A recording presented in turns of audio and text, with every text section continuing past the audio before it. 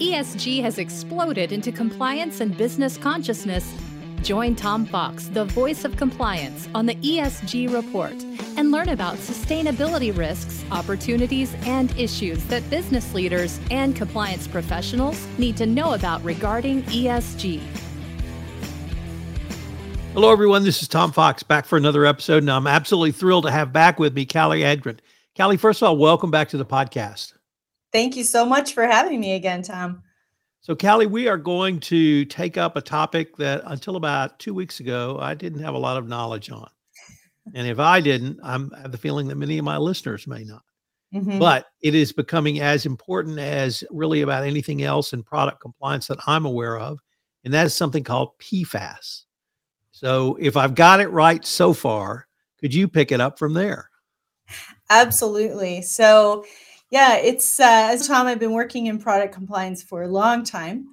And this is a game changer, I think, in the materials compliance world for quite a few reasons that I'll get into. But for folks who are just new to this topic, of course, like everything, there's an acronym involved, PFAS. It stands for per and polyfluoroalkyl substances. This is a family of chemicals, just like heavy metals or phthalates or flame retardants. It's a family of chemicals.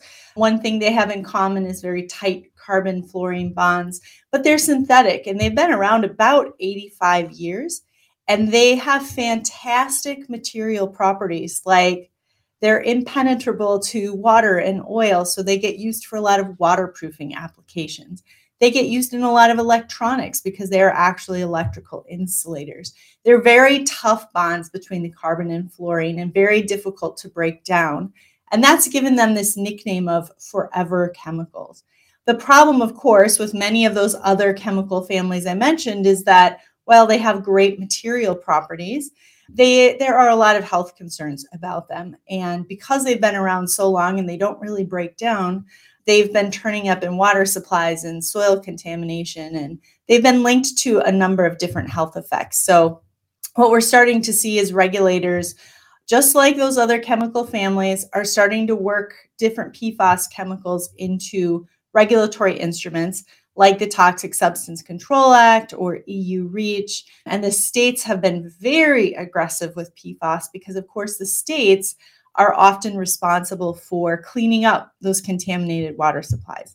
This has really hit the radar for a lot of regulators, a lot of litigators, and just a lot of concerned citizens overall. So let me pick up a couple of phrases or laws that you use. Mm-hmm. First of all, forever chemicals. Can you explain a little bit more about that, what that is? Sure. So forever chemicals is the nickname given to PFAS.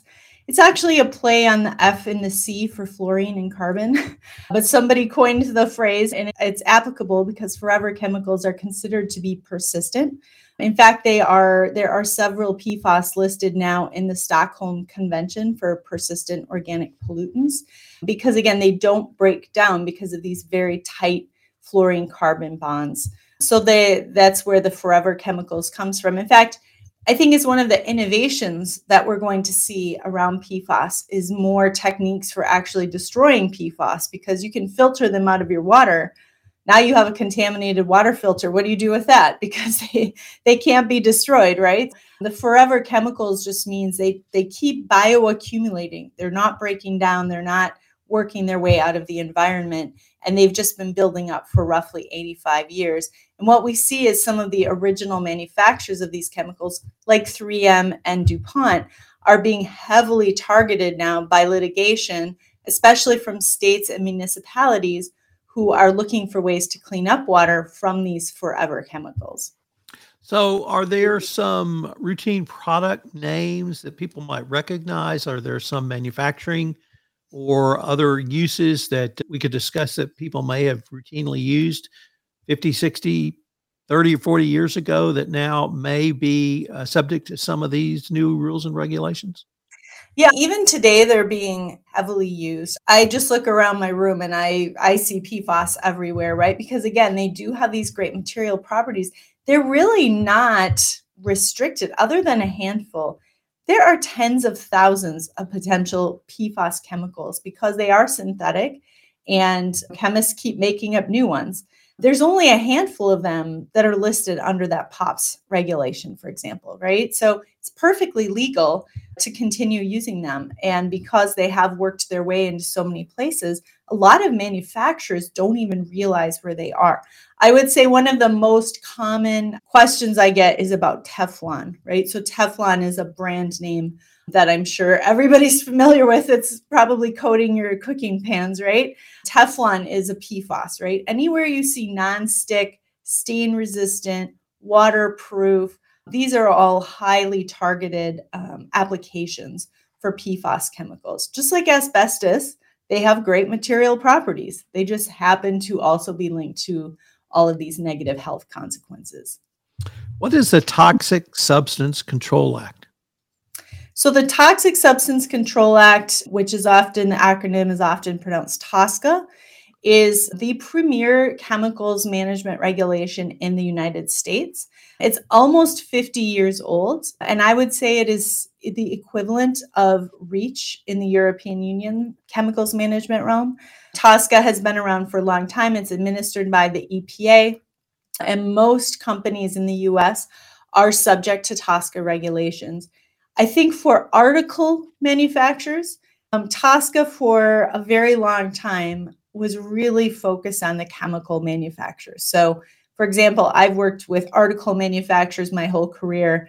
TSCA was not the first regulation I was concerned about. I was actually more concerned about REACH because it applied quite more extensively to articles. But TSCA was reformed in 2016, the Frank-Lautenberg Act, and TSCA is now starting to impact manufacturers. There's a new requirement that just was published on October 11th under TSCA Section 8A7. This was actually dictated by Congress back in 2019. They directed the EPA to basically create an inventory of all of the PFAS use in the United States. And that way the EPA would have a better idea of which ones to target for research and study and future restriction. And on October 11th was the culmination of this process. And the EPA released this reporting rule, which will heavily impact almost every manufacturer in the United States, either if they're making PFAS chemicals themselves or if they're importing PFAS, even if it's already included in a product. So a really good example of this is if you're a US manufacturer and you import your wire harness from, say, let's say you have a factory down in Tecate, Mexico, you're importing that wire harness. The wire harness may have some type of Teflon lining as part of the insulation. You are now importing a PFAS into the United States, and you will have to report that to the EPA under this new TSCA rule. And by the way, the reporting volumes have to be by year going back to 2011. So this is a heavy lift for US manufacturers who, again, may not be all that familiar with TSCA unless they're in the chemical industry itself. But this is a new obligation that is required. Callie, in my world of compliance, which I might characterize as anti-corruption compliance, there's a process, and that process is generally the following. Assess your risks, whatever they may be. Based on that risk assessment, put a risk management strategy in place, monitor that strategy, and then improve based upon the information you get from the monitoring. Is that type of general process applicable for PFAS or product compliance, or would you suggest a different approach for a company who is just starting down this road?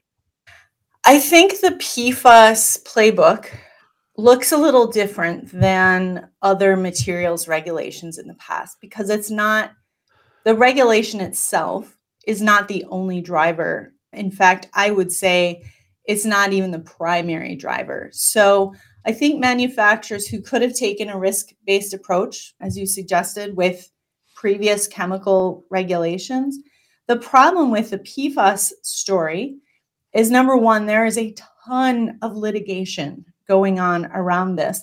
And while the litigation heavily targets the actual manufacturers of the PFAS itself and the chemical industry, the litigants are starting to spread towards companies that use the PFAS. And by the way, Make no mistake, everybody's using PFAS. There's nothing illegal about using PFAS today. So I think that's a driver that's forcing a lot of companies to say it's not enough to just assess, is the EPA going to come after us? Is the state of Maine going to come after us? That's not really the big issue here. But the biggest issue is that 3M, who is one of the largest manufacturers of PFAS, the originator of PFAS, they are going to not make it anymore as of the end of 2025. This is a huge supply chain disruption. So sitting back and waiting to see what's going to happen with the regulations, to me, is ignoring the bigger risk for manufacturers, which is your supply chain is going to be impacted. 3M is discontinuing 21,000 products that they make that are heavily used by Teflon tape, command strips that you might hang on your wall, medical tape that they use for wound care.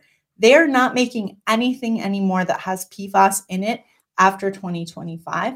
And I think that's the bigger risk, that in your risk assessment world, it has to be factored in.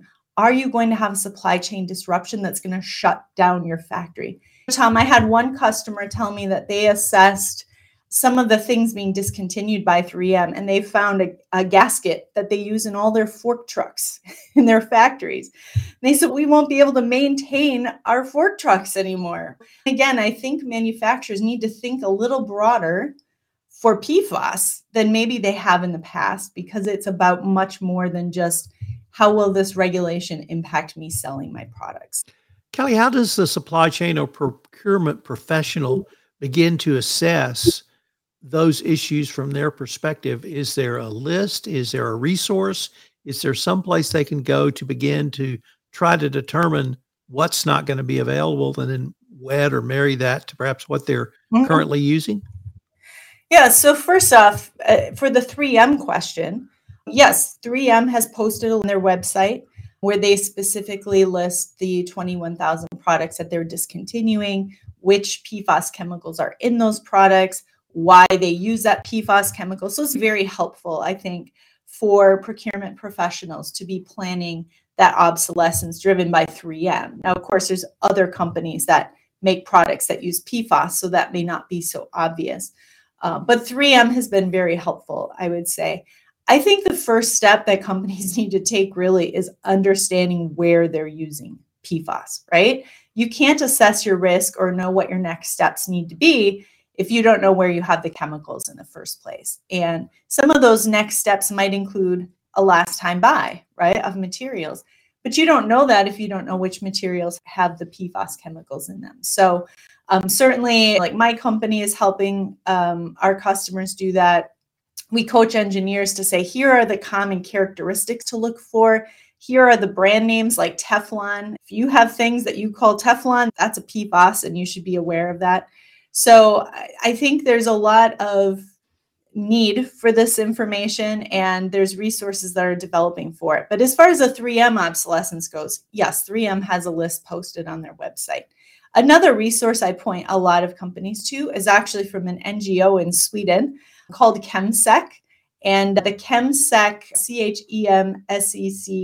ChemSec.org, they actually have a PFAS guide that is helping manufacturers identify where their risks are, and in some cases even suggests alternatives. I think the ChemSec resources and tools are also quite helpful for companies that are just, like you said, it's a bit overwhelming. Where do we start? And that's another good free resource for companies to use.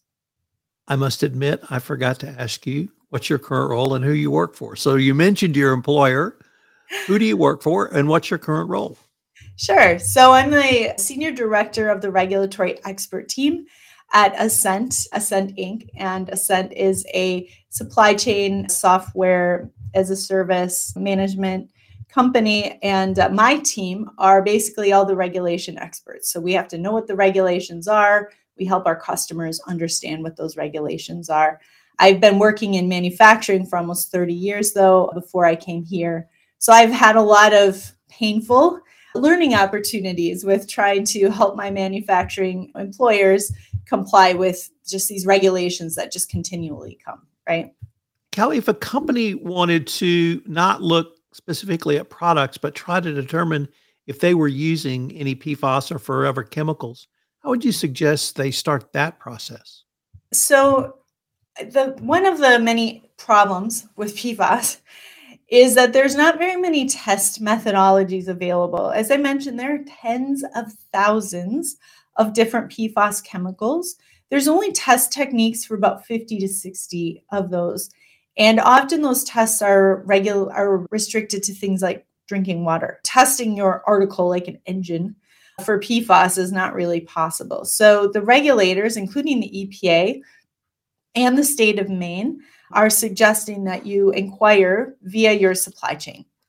So you have to go back to who would have added that PFAS chemical in the first place to understand which PFAS it is and at what concentration, because regulators will require reporting on these volumes as well. So I think that's really the best way to get started, is to ask your suppliers, are there PFAS in the materials you sell us? And I wouldn't restrict it just to things that become part of your products, because again, this isn't just a product market access issue. This is also about your operations. So that's how I would get started, is by asking the suppliers who would have added the PFAS in the first place. Kelly, twice you have now mentioned the state of Maine, and other than its eccentricity of being the furthest north state of the continental United States, are they ahead of the curve in this area, or do they have other regulations that you and your team have looked to or checked out? Yep. So actually, Bloomberg has a great tracker for state PFAS regulations that shows 46 states have laws either on the books or in development around PFAS. A lot of these laws are focused on drinking water. We see some states, though, like California, Colorado, issuing product-specific PFAS laws. Like, I get a lot of questions about this law in California around food contact materials that cannot have PFAS in them, like your pans, cooking pans. But the state of Maine set a new precedent by releasing a law that, first off, requires all manufacturers selling products in the state of Maine to register any PFAS use in those products, and of course, pay a fee to go along with that registration. And then by the year 2030, they will ban the use of PFAS in all products sold in the state unless the Maine Department of Environmental Protection decides those are essential uses. Now, that was groundbreaking. Last year, or earlier this year, I should say, the state of Minnesota followed suit with the state of Maine, but actually doubled down and made it a little more aggressive. The state of Minnesota has also a reporting rule that goes into effect in 2026. They have a full PFAS ban that goes into effect in 2032. But beginning in 2025, they have a large group of products for which PFAS will already not be allowed. So 2025, you have this group of products, and then in 2032, it'll be all the rest of the products. But this group of products includes things like dental floss and ski wax and some products that you may not even think about having PFAS. As of 2025, it's illegal to sell those products in the state of Minnesota.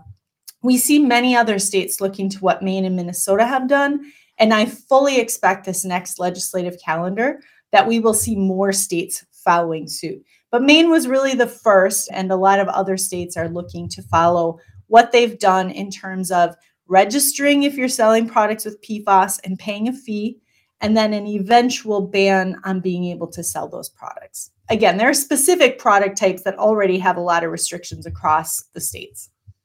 Callie, once again, if a company or a potential client comes to you and wants to start this process, I'm almost sensing this is a cross-functional corporate issue. You've mentioned supply chain. I'm, of course, going to throw in compliance. You've also mentioned operations. How would you suggest a company begin this process, and maybe a couple of steps they can start with, and maybe who even should be on the group or committee to look at this? Sure. Absolutely. And one other function that I didn't mention, but is the legal department, because a lot of liability insurers are now querying their customers to say, are you using PFAS? Because if so, we are either dropping your coverage or we're going to write exclusions in your policies. And this is happening across the board for at least 2 years now.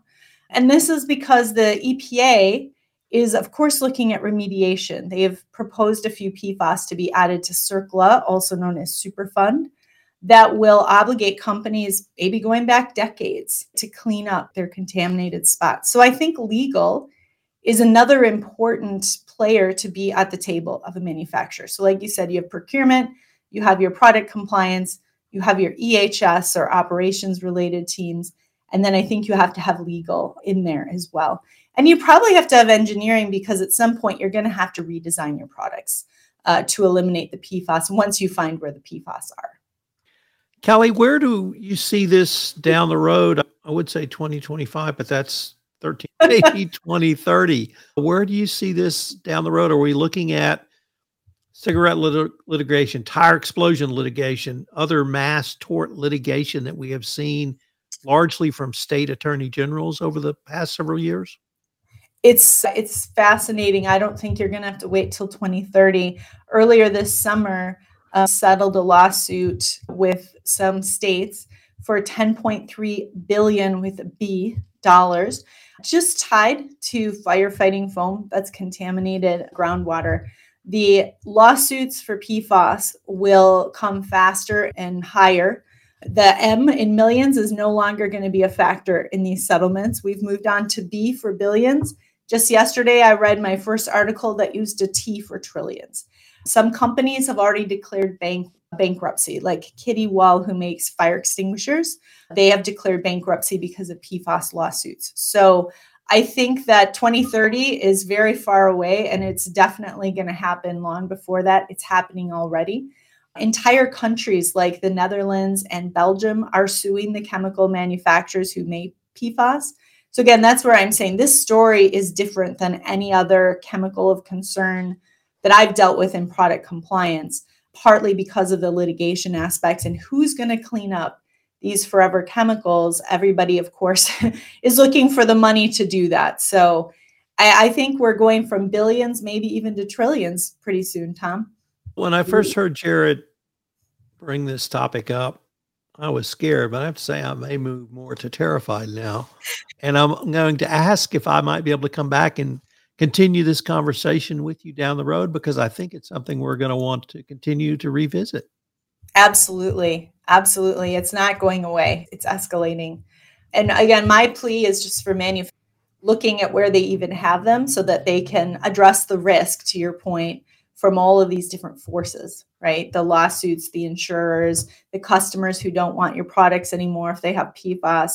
These are all risks to businesses, and they really need to understand that it's not going to go away. It's definitely accelerating. Kelly, if anyone wanted more information on the topics we touched on, perhaps wanted to contact you directly for additional information or other resources or the Ascent website, what would be the best place or places for them to go?